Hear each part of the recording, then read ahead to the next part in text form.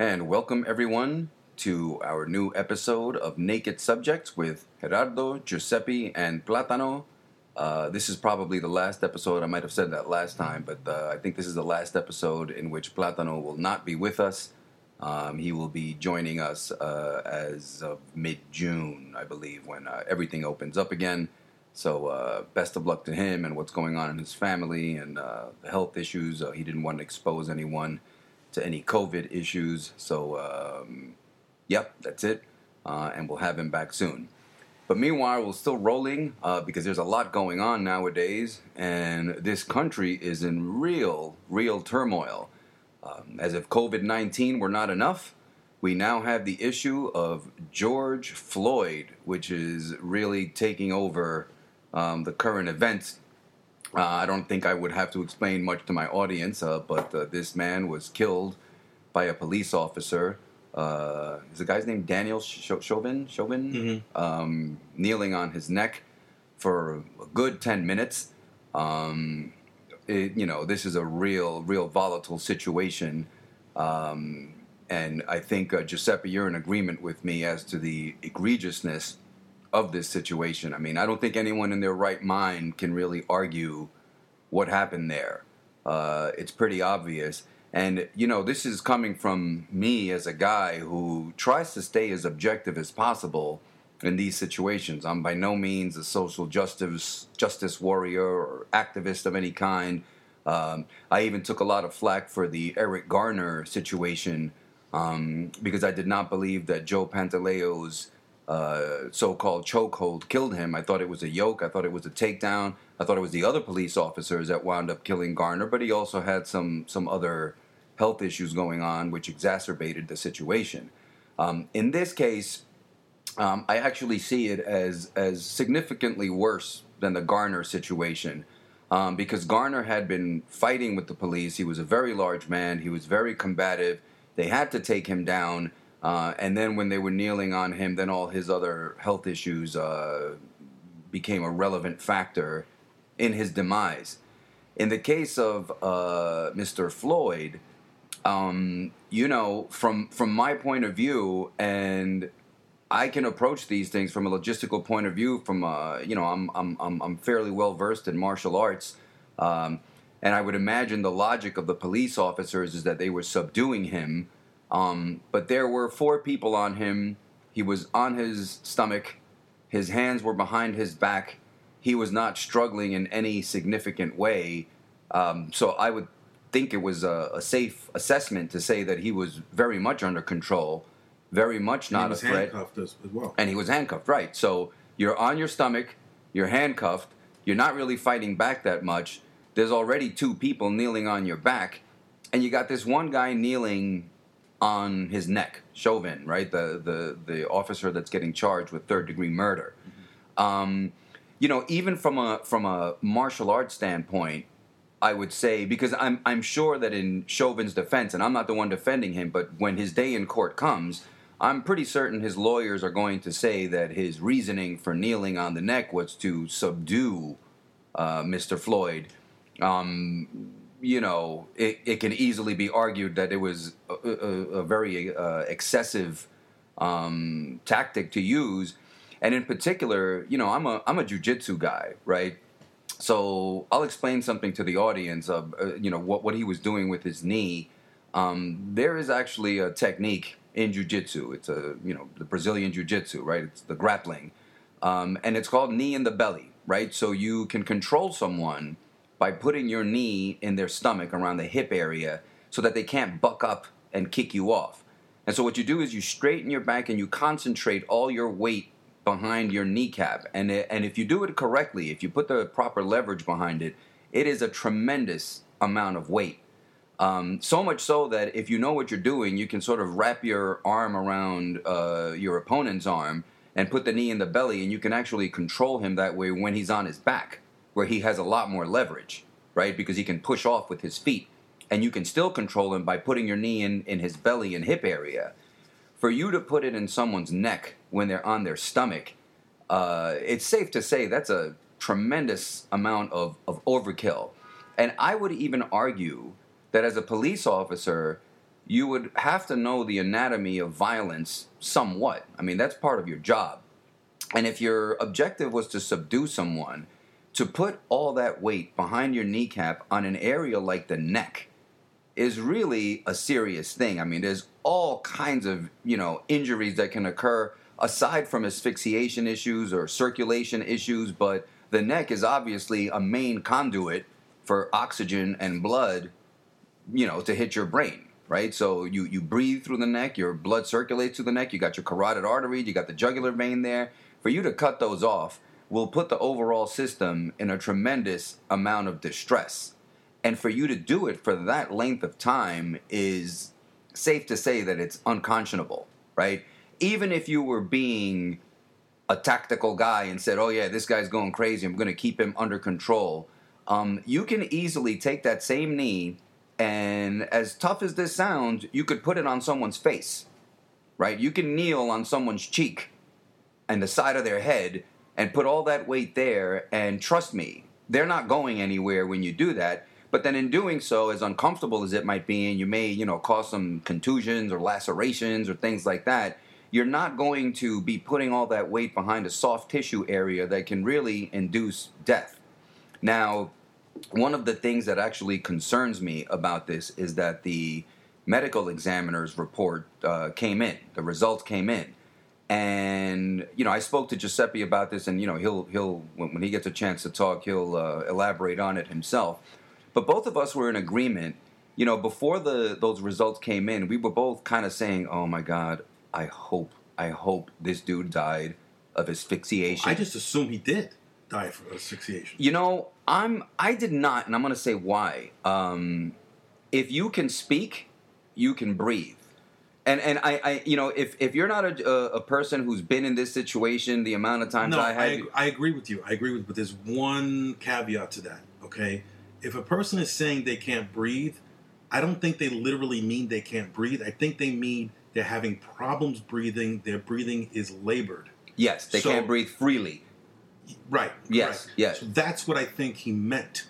And even though he didn't die from asphyxiation, this is like the old 9/11 argument. The people who believe in conspiracy theories of 9/11 say, well, the fires from the jet fuel were not hot enough to melt the steel. So how did the towers collapse? Well, the fires didn't have to burn hot enough to melt the steel. It just had to burn hot enough to weaken the steel, right, which caused it to collapse. Same situation here. Maybe he didn't die from asphyxiation per se, but if there was enough blockage of blood going to the body, therefore there would have been not enough oxygen to feed the organs. And if this person had medical issues, this could have shut down his organs. Maybe. I mean, I don't know that I'm ready to argue against that, but I don't know. I actually personally believe, and I am no doctor, but before you have organ failure, you're going to have loss of consciousness. And he did. That's true. But it wasn't asphyxiation. So this is the thing, right? I'm because I don't want to digress here, right? The reason I found this concerning, or the reason this gave me pause, is because, and it was the same thing in your case, Giuseppe, right? Because we had a conversation about it. I certainly believe that the knee in the neck was the cause of his death. Ultimately, I mean, it caused the system itself to be in enough distress where, in my opinion, he must have gone into some kind of shock. Some type of trauma. Yeah, right. I mean, because that's what's going to happen with a knee in your neck like that, right? But my concern now is that since specifically asphyxiation was not the cause of death, now you put this into the hands of a defense lawyer who's in front of a jury who is there to establish a reasonable doubt.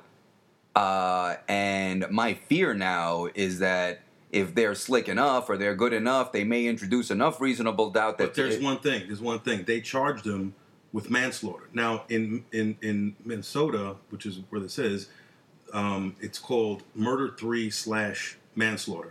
Now, we don't have Murder 3 in New York, and most states don't have it. There are some... so, effectively, Murder 3 is manslaughter. Okay? Right. So the definition of manslaughter means you did something, you didn't mean to kill them, but they died. So he's not being charged with murder. He's being charged with manslaughter, which, in my opinion, based on the video and what we know so far, that should be fairly easy. I agree. What do you think of the chances of murder, too? I mean, it's too late now, but now that we're speculating, now that we're here. If you didn't die from asphyxiation, then murder 2 is out. Yeah, I agree. And that's why I find it concerning, because then at the end of the day, if it's murder in the 3rd degree, I mean, what kind of time does that charge hold? Depends on the state. Most states' maximum penalty for manslaughter would be 10 years. Right. But if you have no prior record, you could do 2 or 3 years, maybe even less, with parole. Yeah, and that's the concerning part of this, right? Because now that asphyxiation is out, I believe that leaves the defense attorney with some level of wiggle room, and that would then mitigate the severity of the charges, and then whatever social unrest was caused now, I think, and God forbid this dude gets off, but I don't think he will. Well, I have a theory on that, but go ahead. Okay, all right. Well, we'll talk about that in a minute. Oh, I'm dying to hear it. But I don't think he will get off. But nonetheless, I don't know that the result is going to be satisfactory to the public at large. And already, given the level of unrest that we're experiencing so far, that can create quite a scenario. So with that, I'll now turn it over to Giuseppe and hear some of his thoughts on it. So what's up, Giuseppe? Yeah, a lot of people are trying to compare this to Eric Garner, and like you said before, there's very, very little. I don't think there's any comparison because he was not resisting arrest. From the video I saw, the reason why he was on the floor is because he actually fell. Right. I saw a video from a distance where it looked like he tripped on the curb. Okay, when they were trying to put him in the police car. So that's why he was on the floor, and he was already handcuffed. And he was on his stomach. So with the Eric Garner case, the police officer, he was not Garner was not handcuffed. Police officer had to take him down with the chokehold. Okay, in this case, the perpetrator was already down. He was on his stomach. He had handcuffs on. I didn't understand the reason for having to put your knee on his neck for 8 minutes. Yeah. And on top of that, if a person is saying, I can't breathe, yes, I understand that if you say you can't breathe, you could breathe. However, I think when people say that they mean is I can't breathe freely, or I'm laboring in my breathing. So I think even at that point, he was having some kind of medical episode. And if you're a police officer and you've already known what happened with Eric Garner, why wouldn't you at the very least just take your knee off? Yeah. Yep. I'm not even saying, he should, unhandcuff him or lift him up or anything like that. Just take your knee off and just at least administer, watch him, look at him, see, if you see any signs. So, and he was looking straight into the camera. The people that were videoing, he was looking straight into the camera, sadistically. Yeah. That's why I have a theory that this was not an ordinary, rogue cop. Well, what do you mean? Well, as you guys who listen to this podcast know, you think I think the coronavirus thing was a hoax. Okay, we had a 0.001% death rate, and the whole thing was perpetrated in order to tank the economy, in order to hurt Trump. This came on the heels of the great Russia hoax, which is now. Wait, hold on. Let the sirens go by. And folks, I have to say, just for anyone listening, we live in New York City, and we're just gonna plow through the whole siren thing because we are in the middle of this George Floyd situation, and the sirens have pretty much been constant. Yeah. I'm actually in an area where there's been looting within a mile of where we are right now. Yeah, on Nostrand. I think between Nostrand and Flatbush. We're in Brooklyn. So there's been looting. My library a few blocks away has been, there's been some damage there. And no books. There's been a lot of no books, just a lot of protesting, a lot of angry people. And we'll talk about that in a minute. But go ahead. I'm sorry. Continue. So you have the Russia hoax, which is now unraveling. Okay, people like Schiff are being put under oath and being asked, did you have other evidence that Trump colluded with the Russians? And they said no. But this contradicts what they said in public when they weren't under oath. So just as the impeachment for the Russia hoax failed, we have this 0.001% death rate for this mysterious coronavirus. And then just as that is easing up, oh, what a coincidence. We have a totally sadistic cop looking into the camera with a black man on his stomach, handcuffed with his knee in his neck for 8 minutes. Giuseppe, that was masterful. The way you tied those two things in. He actually managed to tie in Corona and George Floyd. So what is the link here? I'm sorry. The link is because as usual, you're making my fucking head explode. This is the continual conspiracy to try to destroy the Trump presidency, and it's from the deep state. Wow. During these riots, okay, there were white men with masks, and one of them was caught on video with masks and earphones with a umbrella and a hammer. And he was going around just smashing windows. Is this the guy that they claimed might have been a Minnesota police officer? Yes. Okay. By the way, that is not substantiated. I'm gonna go on. Well, record. I don't know who he is. I never said he was a police officer. I looked into it. A lot of people were sort of putting this picture of a police officer. Why would it be a police officer anyway, if it's the deep state? Because, they were saying that he was in some way trying to sort of agitate the crowd and make them more volatile so that the police then have more of an excuse to come in and kick some more, No, these were deep state operatives. Okay. And she was just the only one that got caught on camera, on video. But again, I'm going to say I don't think it was that cop because they said it was that cop, but it's basically because I never said it was that. It was another white guy with a mask. All right, go ahead. So but you're saying that guy with the umbrella was a deep state operative, right? Smashing windows. Correct. Correct. And the purpose being was to start these race riots in order to again lay it all on the feet of President Trump. In addition, you have pallets of bricks just magically appearing near these riots. If this is truly a spontaneous outburst of anger by the oppressed, how do pallets of bricks just magically appear in the riot area? And who are these operatives? Who are these people going around? Who are these white guys with masks and earphones going around just smashing windows? And by the way, that building that he was smashing, that was an AutoZone, that caught on fire and somebody died. Wow. So who died? I don't know who it was who died. Okay. But so if this police officer gets off, or if he commits suicide, quote unquote, there's no doubt in my mind that this was a deep state operation. All right, so let me address these issues for you, right? Man, I don't know if Occam's razor is the right reference, but you might correct me if I'm wrong. But it's a sort of theory in science and critical thinking that says the simplest explanation tends to be the truest. Right.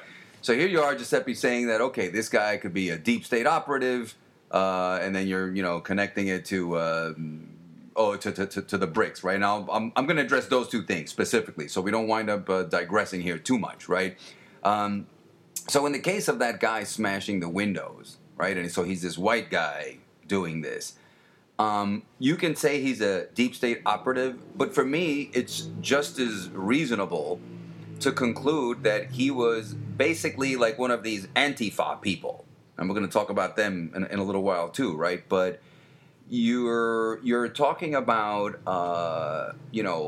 white kids who are basically anarchists, right? They have that sort of anarchist philosophy, that anarchist mentality. They've got a ton of angst. And I've talked about this before, and the audience may or may not agree with me, but I see this sort of, subsection of white people who are very disenfranchised.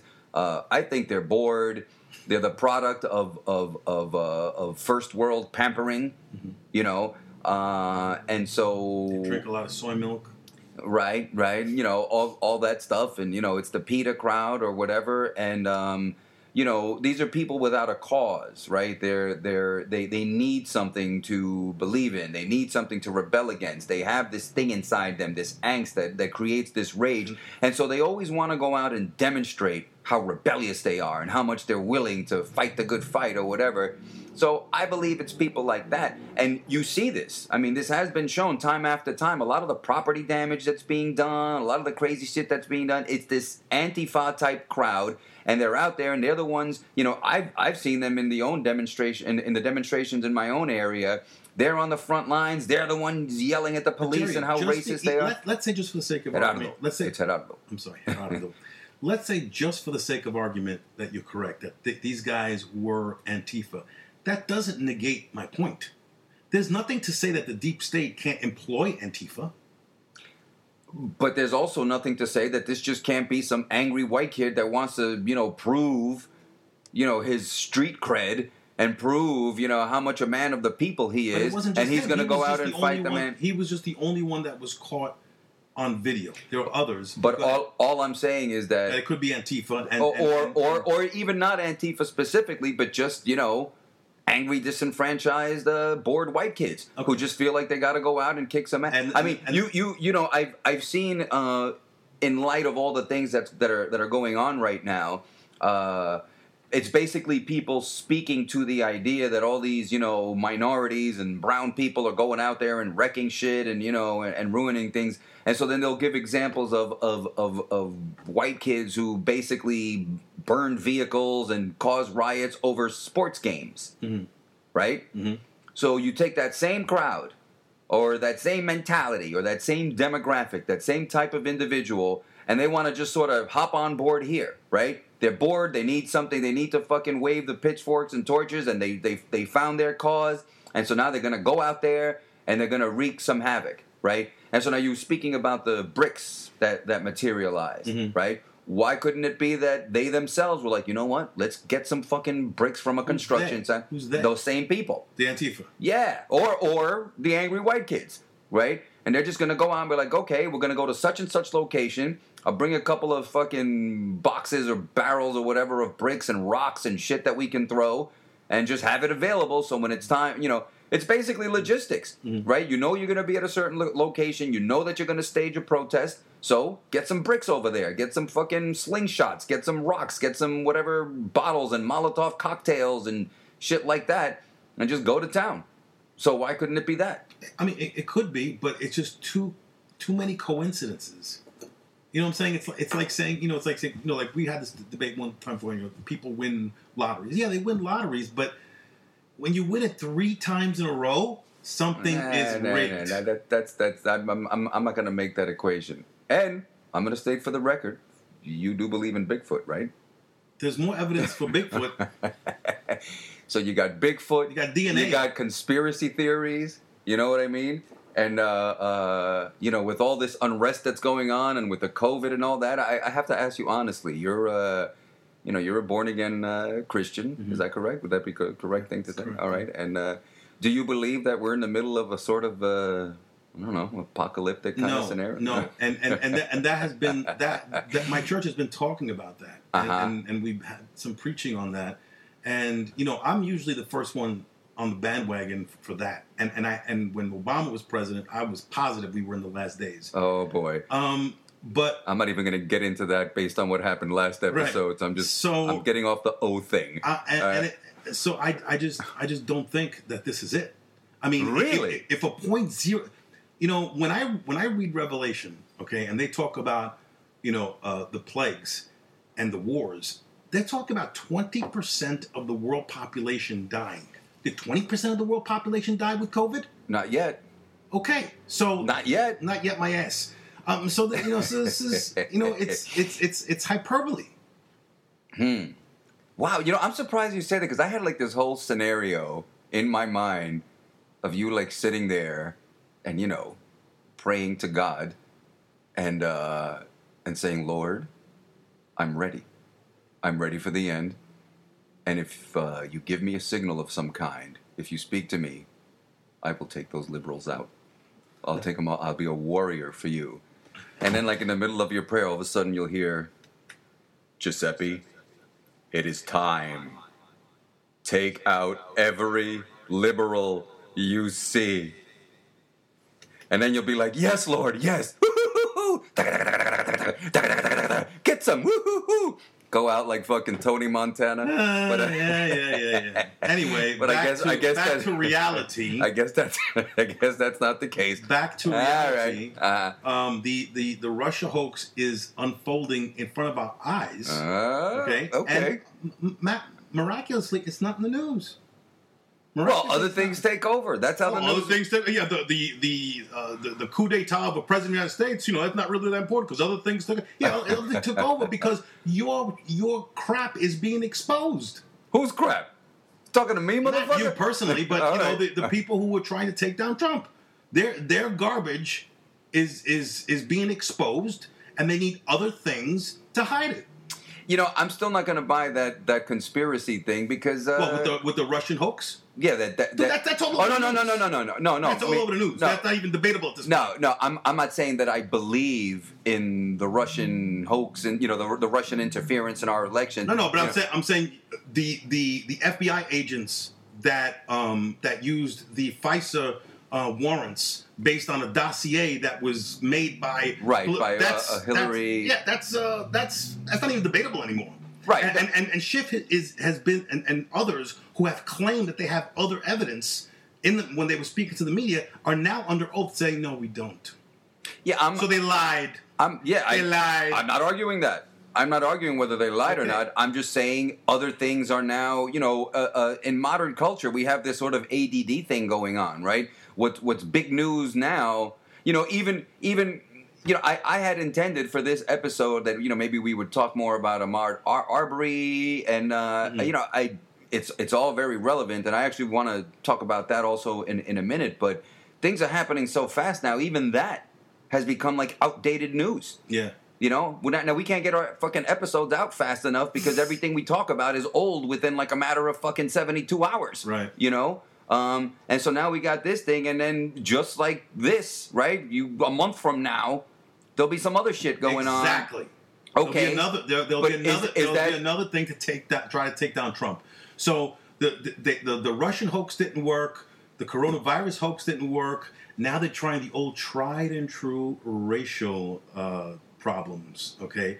So now if this doesn't work, they'll have something else. And as a backup, that's why they have the mail-in voting, because the mail-in voting is the best. Because remember, illegal votes.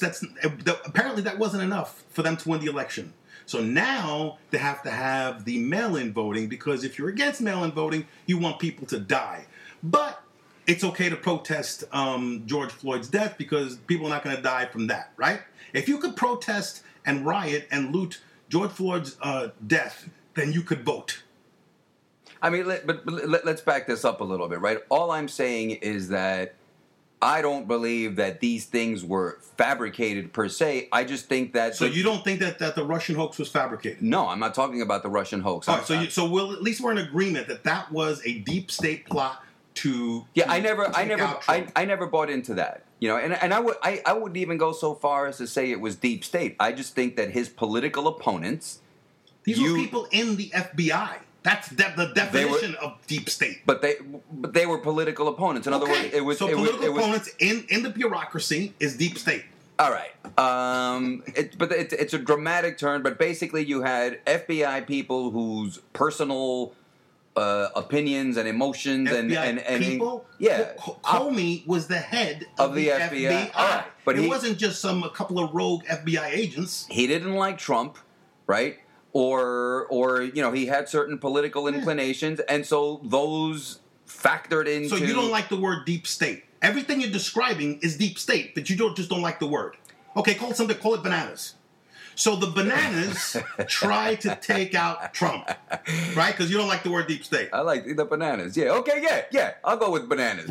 But it's just like when you're saying deep state, there's a sort of implication of this invisible figure that is sort of pulling all these strings. Well, it's not a figure per se. It's the bureaucracy. It's the bureaucracy, okay. Right? It's many people, and it was politicized. By definition, that's what deep state does. All right. So when I was growing up and I heard all these conspiracy theories about the CIA killing John F. Kennedy and this and that, I didn't believe it. Why? Because it was all coming from the left. Because the left were like the deep state. They're in bed with the industrial complex, the military-industrial complex, and Kennedy wanted to get us out of the Vietnam War. He wanted to put us back on the gold standard, and blah blah blah. And the deep state took him out. I was like, this is a bunch of liberal malarkey. And then in the late 80s and the 90s, I heard same leftists saying that the CIA is selling drugs, and I'm like, why would the CIA sell drugs? Hold on, let the siren go by. Shit is pretty hot around here. Yeah. This is fucking Brooklyn, baby. It says, why would the CIA sell drugs? None of this makes any sense to me. Well, now it makes all the sense in the world.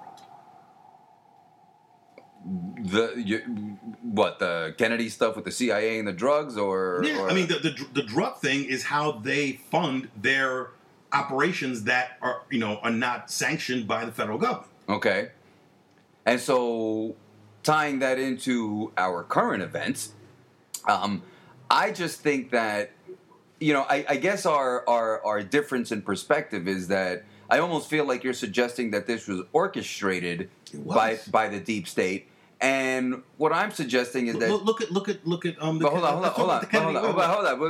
Just let me finish, right? And what I'm suggesting is that these things happen, and I'm not arguing that either the media or a lot of politicians are then manipulating these things that occur to their own ends, right? Because you see it happening now, right? So you have this cop, he kneels on George Floyd's neck. And I see people blaming Trump. I see people blaming people who really have nothing to do with that. I don't think Trump supports the cop who was kneeling in any way, shape, or form. In fact, didn't Trump condemn this? Or of course. Yeah. I mean, but people don't want to see that because they just turn this into their own narrative, which I feel is the problem. Now, is that deep state? I don't think that's deep state. I just think it's a public that lacks critical thinking skills. And I think this is a collective problem that afflicts both the right and the left, and people, the two are not mutually exclusive. You could have a public who lacks deep thinking skills, and that's where the deep state goes to work. I just think the public follows its narratives based on its own feelings. And its own feelings? So you think that the public just said, no, coronavirus is dangerous, let's stop working. No, it was the media barrage that, it's how it's deadly and it's killing everybody, everybody's dying. A lot of people were dying. Oh yeah, there's so many. And with the we're up to 100,000 so far, right? Yeah, so it's a little bit, and that's the padded numbers. That's the people who died with coronavirus, not of coronavirus. Okay. All right. So you have that. You have the when the Russian hoax was going on, you're like, yeah, he's an operative. This is coming. This is it's laughable because the accusations of treason and being a Russian operative. This is coming from the left. Now I'm 50 years old. I've been following politics since 1980. I was about 10 years old, and it was the Democrats. It was the left that was enamored with the Soviet Union. It was the left that was enamored with all of our enemies. And now that the Soviet Union is no longer communist, all of a sudden the Russians are the bad guys? Where the hell were you guys in the 80s when they were actually pointing nuclear missiles at us? Right. So this is so it's laughable. So now you have this so that failed, and now at the very heels of it, it was literally when did they have the impeachment Well, wasn't it at the end of February? Yeah. Or the end of oh no, it was at the end of January, right? Yeah, right, yeah. And it was at the beginning of February where all this chatter started with the coronavirus. And now, New York City on June 8th is going to probably be the last city to Isn't it the 15th? Well, they moved it up to the 8th. Oh, I didn't know that. Yeah, all right. As far as I know. So now they, New York City is going to be the last city to open up, and oops, we got another black man who was killed on video by a white police officer. Yeah, no, I'm sorry. I just can't buy the idea that this was orchestrated. I can buy the idea that this incident was used to certain ends. I just think it's a little contrived to imagine that this whole thing was orchestrated, right? But moving on, because I do want to talk about the reaction, right? Because then that's a whole other issue that comes up, right? So you have George Floyd dies, and then boom, we are in the midst of some serious shit now. I mean, these demonstrations are getting increasingly violent. Many people have died. People have lost businesses over this, and all the support that was behind this poor man dying is lost. I don't agree with that. I think he still has a tremendous amount of support. But in saying that, because now the focus is totally on the rioters and the looters. You know, nobody's even talking about this guy's death anymore. Well, so here, let's get into a conversation about that, right? And let's not try to get triggered, right? Because I'm really trying to stay as objective as I can about this. And I myself have gotten into numerous debates with people, right? So my wife is black, and we've spoken about this, and you know, she will tell me that I basically have the experience of a white guy, right? So even though I'm Hispanic, I don't look that Hispanic, right? I'm a fluent Spanish speaker, the whole thing, right? I don't look like a white guy, but you know, you look Mediterranean. I look Mediterranean, right? So even Hispanic people mistake me for Italian a lot of times. So that's my appearance, right? That's the way I look. So that being the case, my experience is not the same experience as a black person's, right? And, you know, a couple months ago, we had a Ricky the Hood Guru in here, and I thought that was a pretty eye-opening situation, right? So now you have all this civil unrest and all these things going on, and a lot of times my contention has been, obviously I stand against the indiscriminate violence and the indiscriminate looting because I find it to be ultimately counterproductive, right? It detracts from your cause, and it kind of takes away the moral platform you're operating on, because if what you're saying is, well, we're in such rage because these innocent black people are being targeted for violence on the part of the police. So what happens if you wind up doing damage to an innocent person who's actually supporting you, supporting the black people's rights, equally angry about what's happening with the police, but you're ruining their business, you know, you're doing damage to their livelihood, and so you have another... Or you've killed them. Or you've killed them, right? So there's... one of the arguments that liberals love to use about why we shouldn't kill terrorists is because, oh, well, you're going to kill innocent people and you're going to create more terrorists. Well, now you've just created more people that are against the whole Black Lives Movement and these people who cry racism all the time. You're talking about the people who are looting and doing property damage and all that. So the counterpoint to that, and I'm not saying this is my counterpoint, but when I get into discussions with people about this, because, you know, it's even the premise of this podcast, right? We don't steer away from potentially controversial discussions. But what they will say to me, and what was the case when we were interviewing Ricky, was that black people are going to have a different experience out there than white people do at the hands of police. And so what you have now is this sort of pent-up rage that gets expressed via these acts of anger, you know? And these are things that I myself may not experience, and I guess some people get put off by the idea that even though I don't experience what black people go through, I can now sit there in judgment and say, oh, you know, what you're doing here is wrong. And even if it is wrong, it brings up a tricky situation, right? So, what black people will often argue, and this is something that I want to kind of take a look at here, right? So you had this thing that happened with George Floyd, and it happened to be caught on video, right? Mm-hmm. So the thing that happens is now that you see what's actually going on, it becomes a much more poignant thing. It's much more dramatic. You see him begging for his life. You're basically watching a man die, and how is that not going to affect you deeply, right? I know that for me, it was actually a tough thing to watch, just the length of it. The whole. I couldn't watch the whole thing. I mean, when he was, the people said that he was, crying for his mother. I didn't even want to see that part. Yeah, it was. I told you before, I don't like to see people like suffocating to death or burning to death. It's just or drowning. Yeah, drowning. So it's not something I. So it's a tough thing to watch, but then it also begs the question: what if there was no video?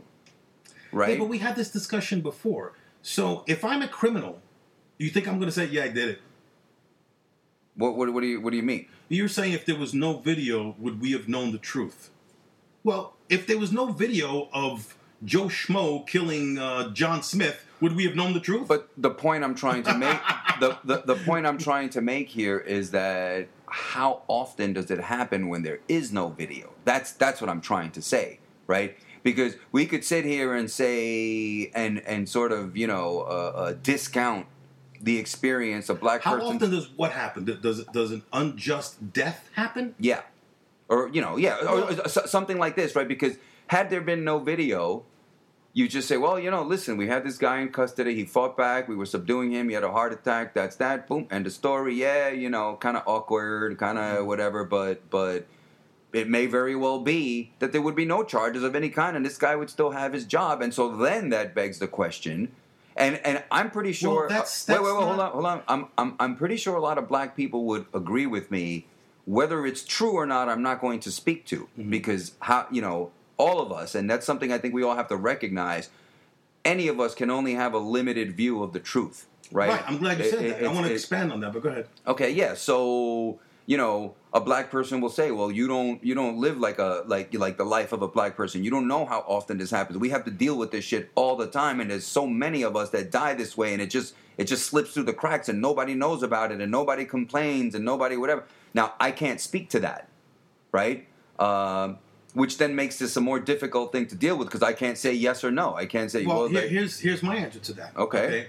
When I was a kid. As a teenager, and we used to get into fights. My friends were around. Assuming it was a fair fight, one-on-one. After the fight, me and my friends would sit around talking about it. Okay. In the Army, we did this too. This was called an AAR, an after-action review. Okay. And Giuseppe getting into fisticuffs in the streets of fucking Williamsburg. All right. And you did it. Why? And you're a martial artist. Maybe you might not agree with me 100% because you're more trained in it, so your mind might be a little bit more focused. But the average person, when they're in a fight, they're not able to apprehend and understand everything that is going on. I mean, haven't you ever been in a fight where you were winning, but you didn't feel like you were winning? Oh, yeah. Okay. Yeah. Now stop. All the time. Okay. That's the point of an after-action review. What went right? What went wrong? I remember I was having a fight with this one kid one time, and the fight went on for like 15 minutes. It was it was a continuous street fight, and I started off by jumping around and going in and out, and I was pretty much getting the best of him the first half of the fight, but the second half I was exhausted because I started off by jumping around. Yeah. So now I was exhausted, but I didn't want to give up, and we were still punching each other. We'd come together, punch, we'd back off, punch. But I don't know how many of my punch landed successfully and hurt him, and I don't remember because at this point my adrenaline is pumped up. I don't know how many of his punches land on me successfully. So by the end of the fight, but after about 15 minutes, I was like, listen, I'm done. You won. I said, but if you ever lay your hands on my brother again, I'll kill you. And then when we walked away, one of my friends was like, why did you tell me you won? He says you were kicking his ass. Now, it didn't seem like that to me at the time. Now, yeah, when you're tired, it's fucked up. Yeah. And I can say that as a fighter. That if you haven't fought for lengthy periods of time like that, I would tell people in my competitive fights, sometimes you'll watch people on TV and your favorite boxer might be getting his ass kicked, and you're like, come on, just fucking punch him back. What the fuck is wrong with you? Punch him back. It's like, dude, you don't know what it's like to be in there. Like, I've been in there, and you get so tired that, like, not pissing your pants takes energy. You know what I mean? Like, you feel like your bladder is starting to weaken, and everything's just gonna fucking, like, your system just fucking crashes, And I've won fights and had my arms raised, and I'm not even happy. I just want to fucking leave and fucking lay down somewhere. So the point I'm trying to make is that if you are in the thick of something, you're not gonna. It's true. The people who are watching are not going to feel the punches that you're punching and feel the fear that you're fearing. But at the same time, you're not seeing what they're seeing. Okay. So while I agree with black people 100% that because I'm not black, I can't see what they see because they're not white, you don't see what we see. Right. That's the whole crux of the problem. What do you mean? What problem? The whole... No, their argument is that, this is the truth, and it's the truth because I'm black and I experience it, and you are not allowed to have an opinion on it because you're not black. Bullshit. I have an opinion. I have a different perspective. I'm seeing things that you're not seeing. Let me counter that. Because you're black. Let me counter that. Is the problem that you're not accepting... In other words, what you're saying is they're angry because you're not, saying that their version of the truth is the absolute truth. No. I'm not even saying that. I mean, they... You kind of are. No. What I'm saying is that they may be going through what they're going through. But they're still winning in other areas. When was the last time a bunch of white people rioted when a white person was killed? Never. At least not in my lifetime. Okay? How many times how many times do you know that a black person picks up the phone and says, sorry, we're not hiring any more black people in 2020, and you can get away with it? Not too many. Right. So you got to look at the whole picture. But then if you look at the whole picture, you're also looking at historical context. No, we're not looking at historical. We're looking about right now. Right now. If you want to look at historical context, let's look at historical context. But wait. So if you're looking at right now, you still have to look at the conditions that created the right now. And it was right now does not exist in a vacuum. And that's what I want to talk about. So let's start with black crime statistics, okay? So black people complain, well, we're profiled. We're stopped more often. People follow us around the store. Nobody wants to open up businesses in black neighborhoods. Yeah. As you could see from the riots, now you know. Okay, so blacks are 12% of the population, and when you take the crime statistics of murder, rape, and robbery, they're committing 49% of those crimes. Now the stats get even uglier.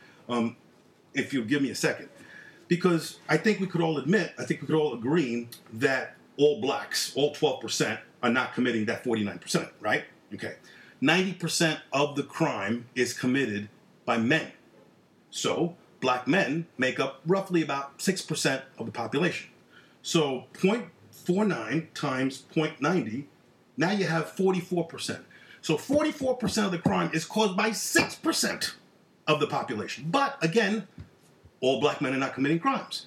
So what's the stat on that? It's usually between 18 and 26. Now find out what the percentage of that is. That's about 2%. So they're committing 85% of the crime. So multiply that by 0.85. So now you have a little bit less than 2% of the population causing 37% of murder, rape, and robbery. So if this is everyone's experience when dealing with young black men, now you have to say, well, I can't, just like black people assume that any altercation between a white person and a black person must be racism, now you can't blame white people for, or not even white people, but Asian people, Hispanic people, Indian people, anybody who has been a victim of black crime, you can't blame them for profiling. I'm going to agree that profiling is probably an instinctive aspect of the human psyche, but I'm also going to say this, and I'm not disputing anything that you're saying. I'm not disputing your stats, and I'm not disputing the reality of it. What I am saying is that this is why I feel this to be such a complex problem, right? Right. Because then what you'll have is a lot of that rage is going to come from black men who have pulled themselves out of the negativity, right? So they don't indulge in a criminal lifestyle. Their values and they get profiled. And they get profiled. Okay, now look at you. You're a white Hispanic male married to a black woman. I would say you're not racist at all. You're very moderate in most of your opinions. But if you are in an altercation with a black person, what do you think most people are going to think? Racism. So you're being profiled. I'm being profiled. I told you about that story with my ex-girlfriend who was black. I was hungry. She wasn't feeding me. I got angry at her. What'd she say to me? You wouldn't talk like that to me if I wasn't black. No, you're a woman and you're supposed to feed me. So any altercation has nothing to do with race. Any altercation between a black person and a white person automatically means racism. That's profiling as well. Yeah. Yeah, but it goes back to what I said before, right? Therein lies the crux of the problem, right? Because then what you have is this whole subsection of black people, of black men, and if they get profiled, right? Because already, these guys... I know what you're saying. They're being blamed for something they didn't do. But how many white people are being blamed for racism that they didn't do it? Right. But it's a double-edged sword. So that's what I'm saying. The AAR, the After Action Review. I could see things that you can't see because you're in the struggle. Right. And vice versa. Right. Right. And I'm not disagreeing. And I think the problem comes here, this rage comes in from, the issue of acknowledgement. And that's where I feel like... Acknowledge what? Acknowledge what the other person is going through. Right? It depends on what you're saying, what they got. Because there are people who say that black people live in ghettos because of racism. That's BS. Nobody's living in a ghetto because of racism, okay? Black people are getting shot by cops because of racism. That's BS. 98% of blacks are not being shot by cops because of racism. So when you say, I don't acknowledge, what is it that you're asking me to acknowledge? Is there racism? Absolutely there's racism. But it's not as easily quantifiable as it was 100 years ago, 150 years ago. Just like I was telling a friend of mine, we've passed a whole host of not only civil rights laws to prevent and to punish out and out racism, but we've also made it so that we can give black people and other minorities a special helping hand, like affirmative action, where we discriminate against white men, like set-aside contracts for minorities and women. So when people say there's a systematic racism, the term system means the government. That means that there are laws in place that are stopping you from progressing. They don't exist. Are there people in the government and outside the government who might be racist, who might trip you up on your way to being successful? Absolutely. But that's not. But you know what? I think at this point we have to acknowledge that the racism that occurs is going to occur at that level, right? So at what level? What you just described, right? So what you just basically described, and I'm in agreement with you, right? A tremendous amount of progress has been made in terms of legal racism, and a lot of effort has systematic. Right. Well, there's no such thing as systematic racism. I'm about to make a distinction here, right? Okay. You have legal racism, right? And we have made a tremendous amount of progress. So in that sense, I would disagree if people say, "Oh, we're regressing" or whatever. No, I don't think we're regressing. We're advancing, right? As society progresses, we've made it harder and harder to legally discriminate against people of a different race, right? So progress has been made. But then, human nature is a tricky thing. So even though it's not legal to legally discriminate against someone, you still have the shit that happens anyway. The shit that is not legally quantifiable as easily. And so that's where it occurs, right? But right? Wait. Hold on. Let me just say, there's no way you're going to convince me that you're holding back 40 million people because of some white people who don't like black people. No, but I can tell you, and I've said this before, my wife worked for a long time in the television industry, and it was real, man. I mean, the racism there was a very, very real thing. But she had a job, right? She had a job. 100 years ago, she wouldn't have a job. Right. So progress has been made. Progress has been made. But wait, hold on. Nobody's living in the ghetto. Nobody. If you're on welfare, it's not because of racism in the corporate world. Let me speak. She did have to deal with real instances of racism that really affected her income. They affected her pocketbook. They affected her chances for career advancement. Her white counterparts got treated very, very differently. And this is a reality of human nature, and I would tell her that, and I wasn't trying to discount it because it was fucked up. It was really fucked up. It was stuff that would make you really angry, really egregious examples of it that were very hard for you to like nail someone down and take them to court or make them lose their job over it. But the reality also remains, right? If you're in an industry and you're Italian, right? And, you got a bunch of Italian family and friends and, contacts and things like that. And then, a Russian guy comes in. And you have the option of giving the contract to an Italian guy or a Russian guy. And this Italian guy is someone you may have some distant social connection to, some cultural connections to, whatever. He's probably going to get the job. And that's not necessarily racism. Right. I mean, but you can argue that it's discrimination of some kind, and you could also reverse it, right? If it was a black-owned business and you're a white person, and and the person who owns that business doesn't look as kindly upon white people as they do upon their own, That's a good. That's a good point. I was just about to, because I'm an accountant by trade, right? Am I allowed to say that? Yeah, I guess so. Yeah, yeah, you are. I have minority clients. And I'm willing to tell you that I'm 50 to 55% sure that most of the minority clients I have chose me over other minority accountants. Why?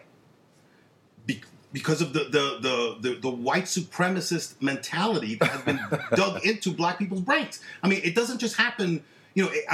Just look at the pageant industry. When they do Miss Universe or whatever. Look at all the people from all the different parts of the world. I like to watch it with my wife, thinking, "Oh, I'm going to see some exotic, beautiful women." They all have some kind of like Caucasian features, and it doesn't matter where they're from. And those are the ones that are always chosen to be at the top. Right. That type of racism or that type of white supremacist mentality is deeper than anything we're talking about with cops and this and that. But hold on. So here's what I'm saying, right? So given that, then it would stand to reason that someone in the police force would be susceptible to that same mentality. Then you also couple that maybe with their daily experience, right? And that's why I'm saying this gets very tricky, right? So you put yourself in the position of a cop, right? Mm-hmm. So let's say you already are not, the brightest out there, right? And I'm not decrying cops. I'm not saying they're dumb or whatever. But let's say you're not a fucking brain surgeon, right? Mm-hmm. So you're out there, and maybe you grew up in maybe not the most progressive situation, right? Mm-hmm. Maybe there was racism in your family and stuff like that. Mm-hmm. The shit that happens. Then you get put in some neighborhood, right? And let's say it's an inner city neighborhood, so you're dealing with a lot of black and Hispanic kids, right? And so, they're the ones that when shit like this happens, they're the ones throwing the bottles at your car. They're the ones doing all the bullshit. They're the guys that you're arresting day in, day out. Those are the guys that, if they don't want to go back to jail, they'll be happy to fucking put a bullet in your head and get out or whatever. Mm-hmm. So now you're dealing with that. You develop a certain mentality, right? Then you will naturally begin to profile. That's what you're going to do, right? You're gonna have a picture in your head of what a criminal looks like. So then you got someone that just, again, let's say you're not the brightest guy and your perception is not the most sharp, right? So you're going to wind up harassing innocent people, mm-hmm. right? You may wind up killing them. You may wind up committing acts of violence against them. And I know a lot of people, man. I know a lot of people that have dealt with things with the police, and they got fucked up. Right, but they were not armed. They were not fighting. They were not doing anything like that. We're not talking about systematic racism. But wait, so what I'm saying is that in their minds, in people's minds, that is a systematic form of race. It's not systematic in that it's ingrained into the policy of a police department. Because there you don't have systematic racism, right? But there's a difference between what's on the books and what actually happens. And if what actually happens is racism that is of the other kind, it's not a matter of policy, but it's a personal thing, but you are an agent of the government, then it becomes systematic. And so what I'm seeing out there, and wait, and I just started this dialogue because I see a lot of things happening out there that don't make sense to me, and I'm sure they don't make sense to you, right? So you've got these mobs running around, angry people. They're, and this is not now we're speaking specifically to the protests that have erupted over the killing of George Floyd. Yeah, the riots. Yeah, right, the riots. I'll call it that, right? And so you're burning black-owned businesses and you're looting places of people whose livelihoods you just ruined, who had nothing to do with what happened to that man. So basically, you're attacking innocent people in this real form of indiscriminate rage, right? So that makes no sense to me because, it doesn't make sense. And I'll have black people say to me, you just don't understand. You don't understand because, you don't live it. And I have to acknowledge that. I have to acknowledge that there's some perspective here that I don't see. And I'm going to give you a quick example, right? Because we're talking about that systematic racism. So if all these things happen to these people and you have to deal with racist cops, and when I remember when we spoke to Ricky the Hood Guru, he had to deal with them on a regular basis. It wasn't an isolated incident. He was dealing with these things all the time, right?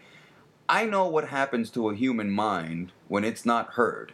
And this is a personal example, but I'm going to go with it, right? And I'm going to put it in the context of relationships. And I don't know if you deal with this, right? I don't. But you're in a relationship with a woman and you have an objection to something, right? And you say, hey, you know what? I want to talk about something. I'm upset about X, Y, Z, right? And so maybe you want about 2 minutes of airtime in order to state your case. Listen, I'm upset about this, blah, blah, blah. And 5 seconds into it, she's finishing sentences for you. She's talking over you. Have you ever really experienced that? Not with my wife, no. Okay. But other people, yes. All right. So let's take those other people, right? To not get anyone in trouble, right? But you take those other people and they start talking over you or whatever, and they don't even know what you're trying to say before they're just just basically inserting their own thoughts into what you're trying to say. And so you were trying to express something that maybe would have led to some kind of a solution. But now, and I can tell you in my case, right, I'll start calm. I'll be like, no, let me finish. What I'm trying to say is, blah, blah, blah, and then there's something, but what you're trying to say, no, I wasn't trying to say that. I was trying to say this other thing. Oh, but then what you did, and you're like, no. Here, just be quiet for a second, and I'll be able to finish what I'm saying. And as you're telling them to be quiet, right, it goes on. By the time that's done, right, by the time I can't state, I can't express what I'm going to express, I can tell you in my own case, maybe that's not yours, but I get fucking crazed. Oh, yeah, me too. I get fucking crazed. And so, and I remember I would even say, by the time I'm done, I'm screaming like, what the fuck, I fucking, and I can easily see taking a metal pan and throwing it through a fucking window. Like, I get that crazed. Fucking smacking walls, stuff like that. And then I say, look at you, whatever. And then I'll say, you know what? I'm not saying that I'm rational right now. In fact, I'm acknowledging that I'm quite irrational. I could have been rational if you just fucking shut up for a second and listen to what I'm saying, but now I'm out of my fucking mind, right? I'm nuts. So that happens to me at a personal level. And then I would even tell that person, right, as all this was going on, I would say, if you've ever read a mediation manual, how to mediate disputes, right? Here you are talking over me before I've even said what I'm going to say, but there is not a single mediation manual that will ever say, if someone's really angry and they're expressing themselves, tell them what to do, interrupt them, tell them to calm the fuck down, and everything will turn out okay. No, that's the last thing you're going to do, right? You don't insert your own views on someone who's trying to express their views to you, right? And so the explanation that has been given to me, now I just explained this very, personal thing, but now what I'm trying to say is this occurs collectively as well, right? So you have all these people, and that's what I had been criticized of, right? When I'm criticizing the riots and what's going on, they would say to me, well, you don't go through this experience, yet you can sit there and pontificate and lecture us on what is right and what's wrong and the way you should do things or whatever, but they themselves may be in the state that I just described in the relationship example, right? And I would readily admit, by the time I'm crazed and yelling and wanting to throw that pot through the fucking window, nothing productive is going to happen. At that point, it's not a strategy on my part; it's a reaction. Okay, I'm just reacting irrationally can I respond to a high level of rage. Yeah, sure. In this analogy, you're talking about a specific person who's actually guilty. This specific person has wronged you, or you have an issue with them that you are trying to express, and this particular person is not being responsive. So in that scenario, still wrong to throw a pot at them, but it's much more understandable. Not at them, at the window. But go ahead. It's much more understandable because this is the actual perpetrator.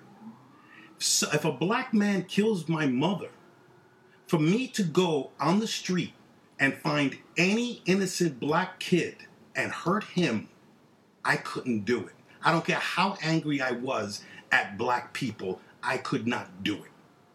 If you're doing this and you're doing it for 3, 4, 5 days, it's not about rage. It's something else.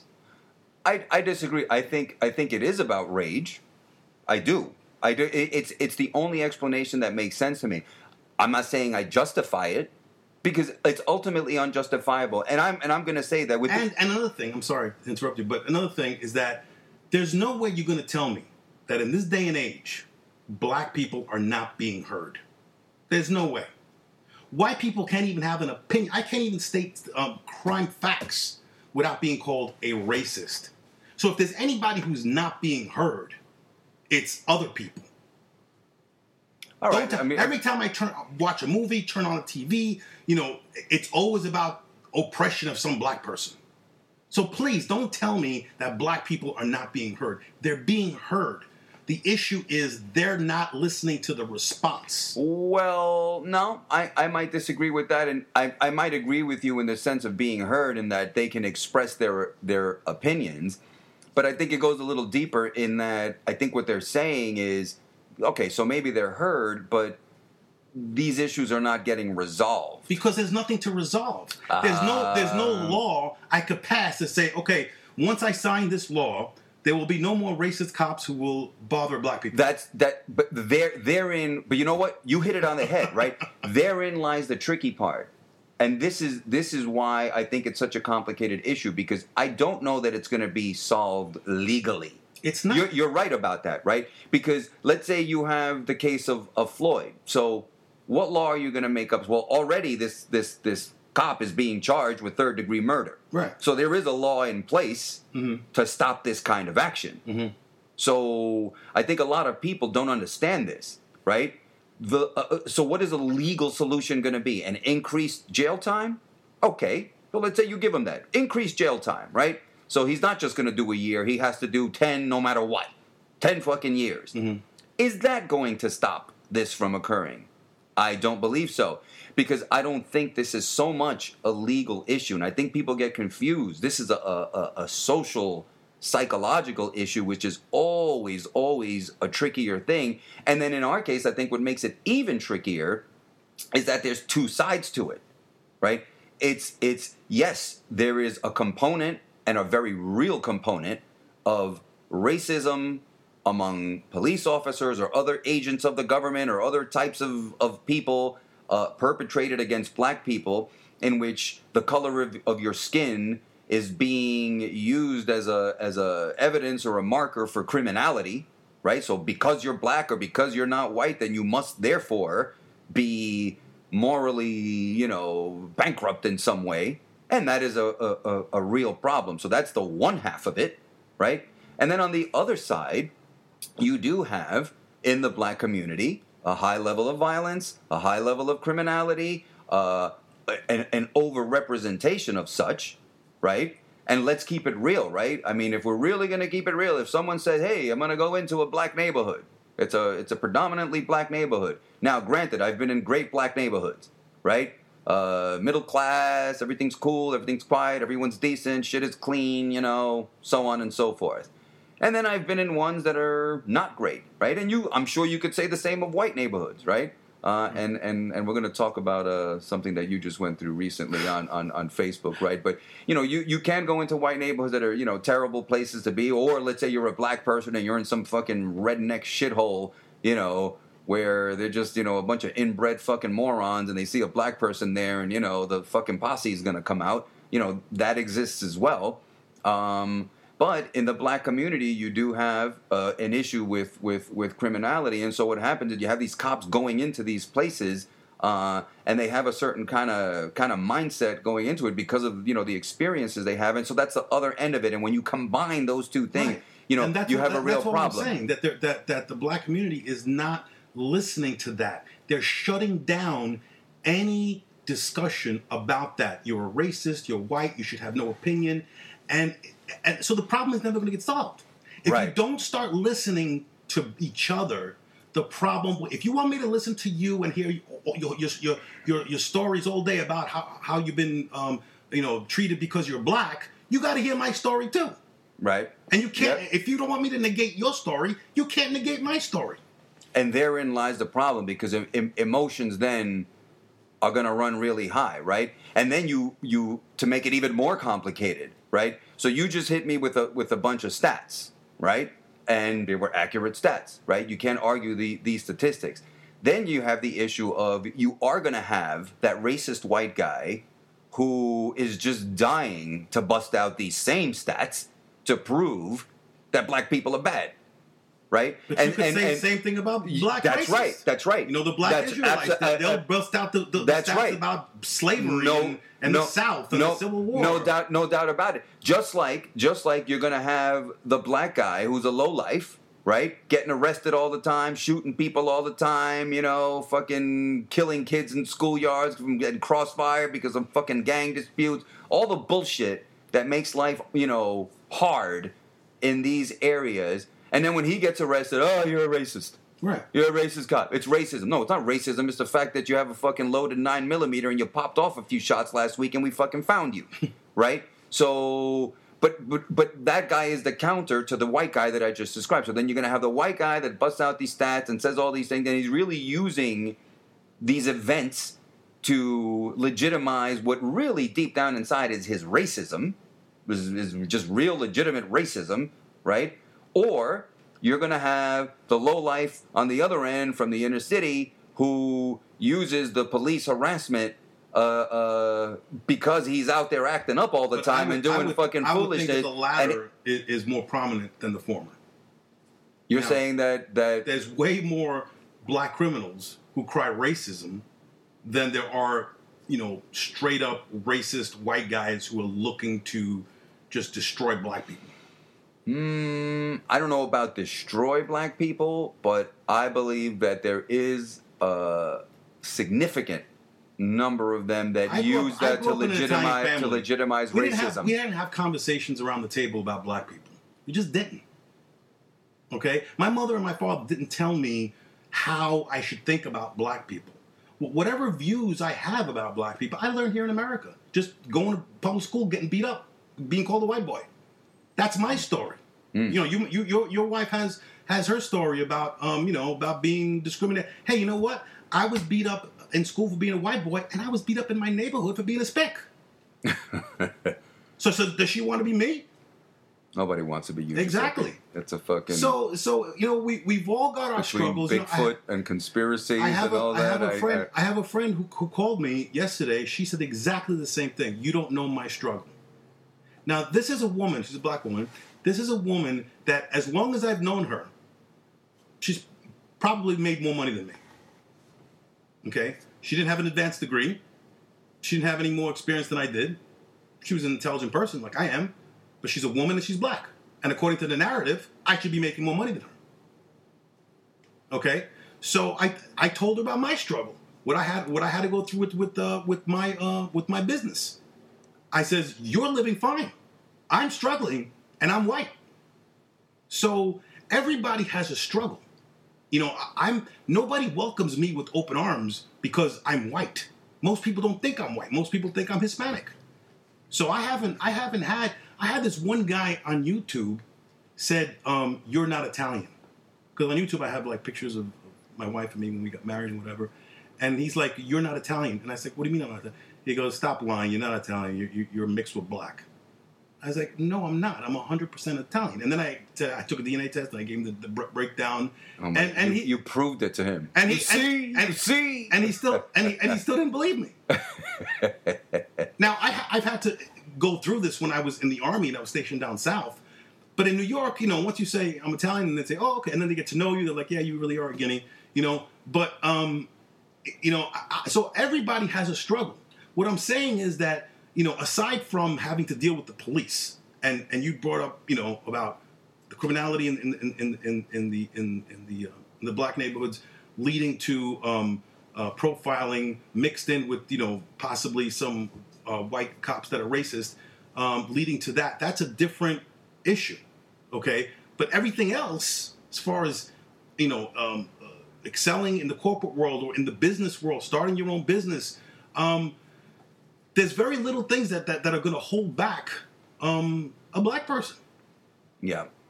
So tying it all back now to the reactions and the the looting and the burning and the destruction going on, very unfortunate thing, and my black friends tell me, as I already mentioned, this is really a function of the rage and of people who just feel unacknowledged, and so they act out this way. And the opinion that I give, I'm really not being patronizing.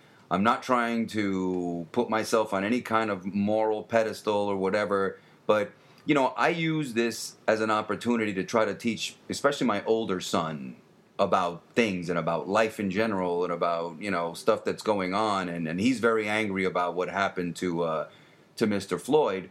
And as a parent, I will say, and I believe this to be the truth here, right? Because I think a lot of my black friends misinterpret my reaction of me just sort of standing in judgment and be like, well, why do you got to loot? Why do you got to do all that stuff? I understand that they see that as a simplistic attitude, and I agree. That's immature, right? No. That's immature. No, I'm not going to say that. The fool rejects criticism. That's but they just say that my attitude is simplistic, and I understand what they're saying, but there's also a bottom line component to this, right? And I'm just going to say what I teach my kids, right? What I teach them is violence is a very, very tricky thing, right? And I also tell them the same thing about sex. And there is a parallel between the two, right? In that sometimes it's what is called for, right? Sometimes violence is necessary, sometimes sex is necessary, right? Two different things, each appropriate in their different situations, and to be skilled in either one of those arts is not a liability. To navigate your way through either one of those scenarios well is an important life skill to have. But in both those cases, if you wield those skills irresponsibly, if you act upon any of those impulses irresponsibly, you tend to wind up in a bad situation. So when you have, regardless of what your moral imperative is, when you have unrestrained violence, so you may be legitimately enraged over the treatment of your people and the systematic racism, which I acknowledge exists and is a problem, right? But if you then start lashing out against people that have nothing to do with your problem, including your own people, including people that are both your people and your supporters, and then you just dismiss it as, oh, well, we were mad, and, that's part of it, right? You should understand that's part of it. As true as that may be, it's not going to wind up anywhere good. If you know anything about life, you're going to have to know that indiscriminate violence is going to create more problems than it solves, because once you get enough collateral damage involved, what could have been an ally now becomes an enemy. And the more enemies you have against your cause, the more problematic it's going to be, right? I'm not in any way, shape, or form condoning submissiveness, but I had a conversation with my son, and he was sort of, in a sense, supporting the looters, right? He's 13 years old, so he's, he's still young, but he's like, yeah, well, they're mad, and maybe now people will learn, maybe now these cops will learn not to mess with black people. That was his logic, right? Understandable, right? He's young and he's emotional at this point, and that's completely understandable, right? But then what I said to him was like, okay, let's go with that, right? So, and then I was telling him about due process and the law, and he like in reference to the cop, he's saying, well, they should just kill that cop, just fucking kill him, right? Just hang him, just crucify him, right? And I'm like, well, okay, then who makes that decision? He says, well, what do you mean? I said, well, who decides who dies and who lives? If you're going to kill someone for, doing something wrong, or if you're just going to get them, or you're going to retaliate, or you're going to lash out, who do you go against? I said, because when you're talking about these rioters or these looters, they're not going after the guilty parties. So let me even give you that much, right? You're not going after the guilty parties. They're not going after Chauvin. They're not going after the police officer specifically who was involved. So what does the owner of the AutoZone have to do with what happened to Chauvin, right? That's indiscriminate violence, right? Not that I would condone going after the officer, but in the very least you could say, well, at least you're targeting that violence toward a specific person responsible for the problem. For you to just lash out at anything that's available, I understand the anger, I understand the rage, but I don't understand it. And by saying you understand it, you're giving quarter to it. I'm not. No, because look. I'm going to give you. Okay, so if wait, hold on. If one of the white people that were killed, if their family member now went out and indiscriminately killed black people, you would say, I understand it. I understand the impulse. I don't agree with it, but I understand. And here's what I'm trying to say to you, right? If we're understanding hold on. You were giving quarter. No.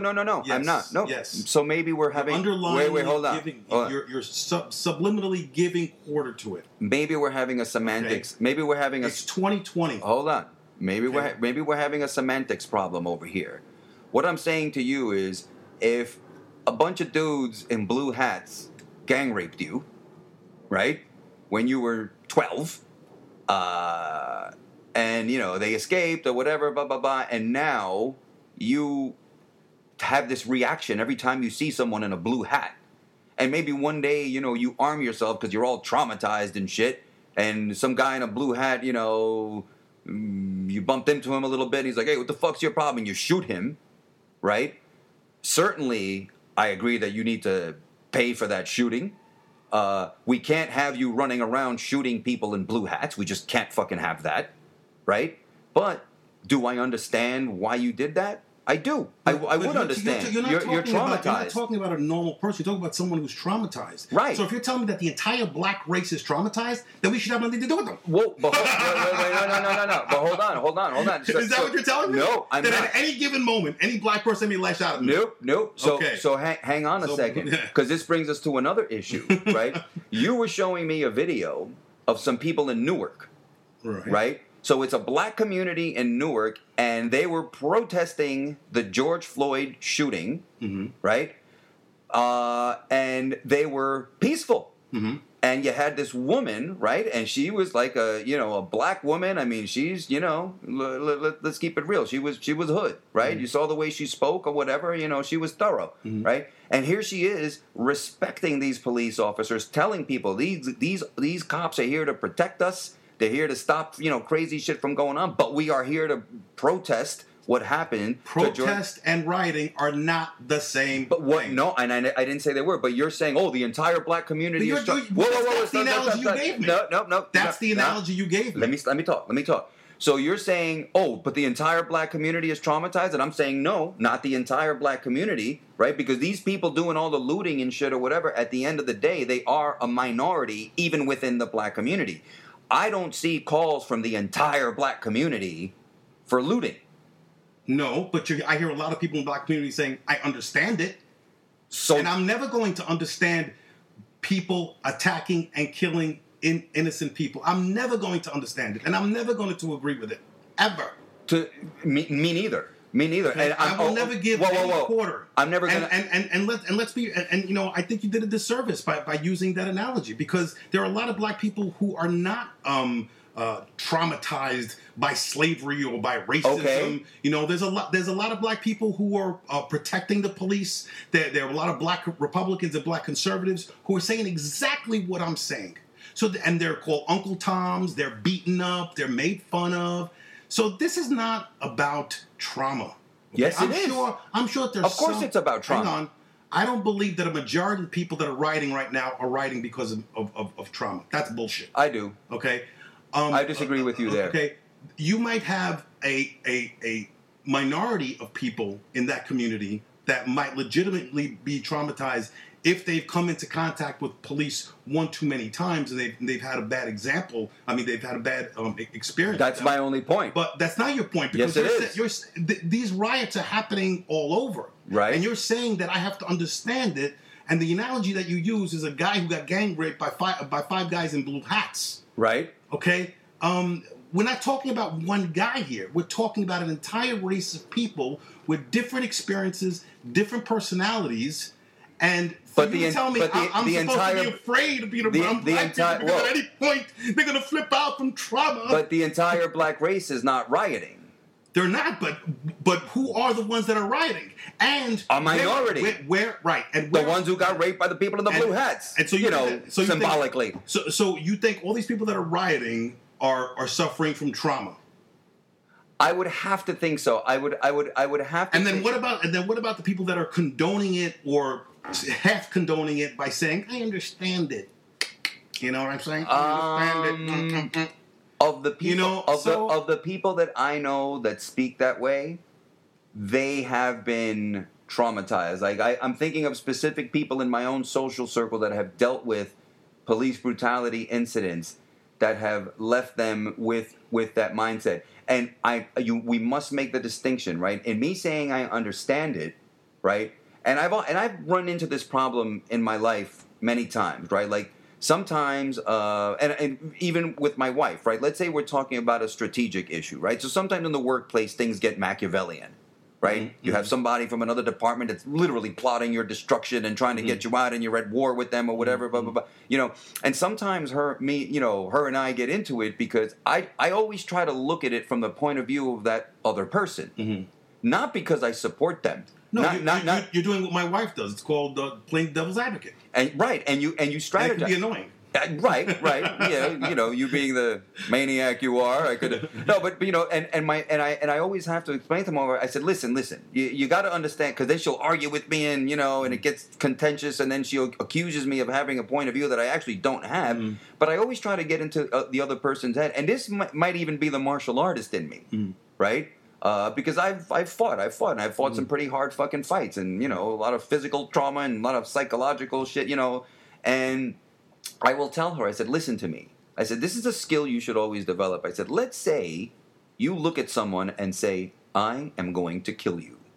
I'm going to fucking destroy you. That's a legitimate goal. Maybe there's a person that you need to destroy. Even then, that person whose demise you are actively planning, you should take a moment and try to see things from their point of view. If for no other reason than to be able to devise a good strategy with which to ultimately destroy that person. Because if you can think the way they think, then you can figure out how you're going to defeat them. But before you do that, if you get so caught up with like, fuck him, and he's an asshole, and he's a fucking, and that's what I would argue with my wife. I'm like, I would say, when you're doing that type of thinking is not going to get you anywhere. Before you go into how much of a fucking asshole he is or whatever, I understand that. That might be the reason that you're planning that person's demise in the first place. But you should always take a moment to get outside of yourself. And even if that other person holds a point of view that you consider unreasonable, as I do, in the case of looting and destruction and wanton, violence, you still have to sort of step back and try to figure out why that is. I know, if just for a moment. I know it's not trauma. It's they know they can get away with it. I don't think it's that simple. If they were shooting them, I disagree. If they were shooting them, there wouldn't be any riots. Trust me. Okay. I disagree. People. The white kids would go away. People. They'd be fucking gone. No. Yeah. People. I hate to make this analogy, but it's like a child. The more you encourage or the more you don't discourage, the more they're going to do of that. Okay. Right. So if every time you yell racism, I jump up and I'm sorry,